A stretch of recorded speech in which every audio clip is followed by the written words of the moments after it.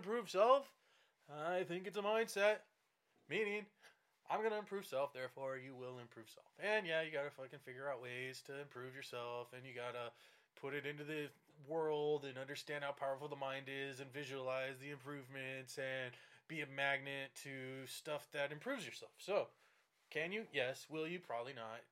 Do you want to? Probably not if you're not doing it. But if you really want to, yeah, I'm going to do it. I'm going to figure it out. I'm going to look and not waste time and let others around me know. And by one little tea leaf of improvement is when you improve yourself, you improve those around you, and then hopefully it just creates this whole thing where the whole world is so improved. I hope. Far-fetched dreams, not impossible. Every day, brick by brick. Let's get better. How are you going to do it? Me? Books and movies. Read a good book. This is called Dave Says Well Done, The Common Guy's Guide to Everyday Success by Dave Thomas, the founder of Wendy's Hamburgers. This is considered a business inspirational book. Now, I try to read books like this because I realize the success of the man like Dave Thomas has had, just because Wendy's are everywhere. And he did commercials when I was a kid, and so I wanted to read it, and I like it. It isn't necessarily like a memoir or an autobiography. I guess before this he had written one. He mentions in this book, this is from 1994, and he has, just some good things. I mean, he has a whole section on honesty, faith, discipline, and then how implementing those would go right back into your self-improvement, being better at business. And then part 2, he goes into treating people right, caring, teamwork, support. And in the third part, he goes upward, going for excellence and beyond, motivation, creativity, leadership, putting yourself second, responsibility, courage, generosity. And it's good. Is it the greatest thing I've ever read? No. Was it a waste of time? No way whatsoever. And did I learn stuff? Yeah. One of the cool things I didn't know was he actually got not his start. I mean, he was adopted, so he would always push for adoptions. But he was friends with Colonel Sanders. Colonel Sanders had 2 or 3 Kentucky Fried Chickens in the 60s that were sucking big time in Ohio, and Dave went out there to fix them, and they said, "Don't do it, Dave. It's just a waste." And Dave went and he turned them around, and because of that, he got really wealthy. And then he was young, he had a bunch of money, and he's like, "Hey, I'm going to start up something." And he named the restaurant after his second to oldest daughter, and the rest is history. So, learn, improve, implement what he was saying. Go, go, go. Another book I read, which is interesting because this is a sports essay, and I enjoy sports. I'm not a super fan, but I really like basketball. I've been watching football. I can make a beat while baseball's playing. Don't really like soccer. Nothing really else. But this is called String Theory. David Foster Wallace on tennis. And I'm infatuated with David Foster Wallace and the way he writes. So I decided to read this.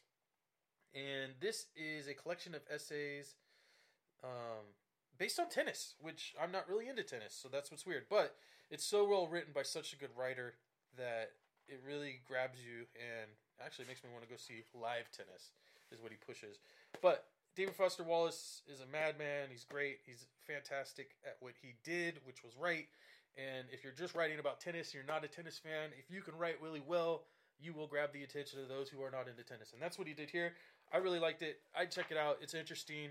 It's a good read. Great insight and perspective. String Theory, David Foster Wallace. Booyah. And then we saw some movies. I actually saw The Beekeeper, which was obviously still in theaters, starring Jason Statham. And it was really good. It's like a revenge, espionage, fucking murder rampage. I don't know. I liked it. I didn't know what it was going to be. I had some free tickets to the movies, so I went, and it was the thing starting the soonest, and it seemed interesting, and I liked it. I gave it 3.5 stars. Also, I saw old 1972 Sweet Sugar. It's like an exploitation film starring the beautiful Phyllis Davis.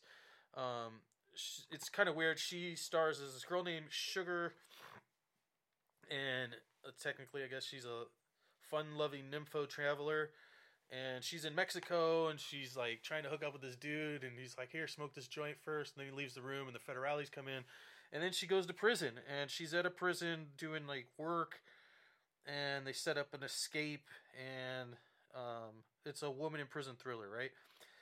Action, violence, exploitation, blood, nudity, absurd twists. It was fun. I did actually like it. Sometimes that stuff can be kind of whack, but this was good. So 1972, Sweet Sugar. I would recommend it.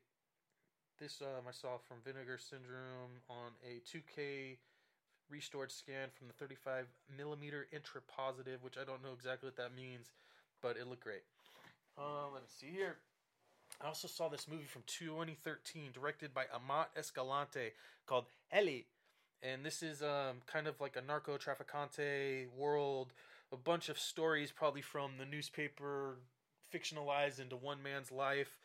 There's a dude who works at a factory in Huatabampo, and his sister falls in love. She's young. She's dating this dude who's training to be a federale. I guess he finds out where they stash the seized drugs. He steals it. They know it's him. They fucking raid the house. He hides it in their water tank.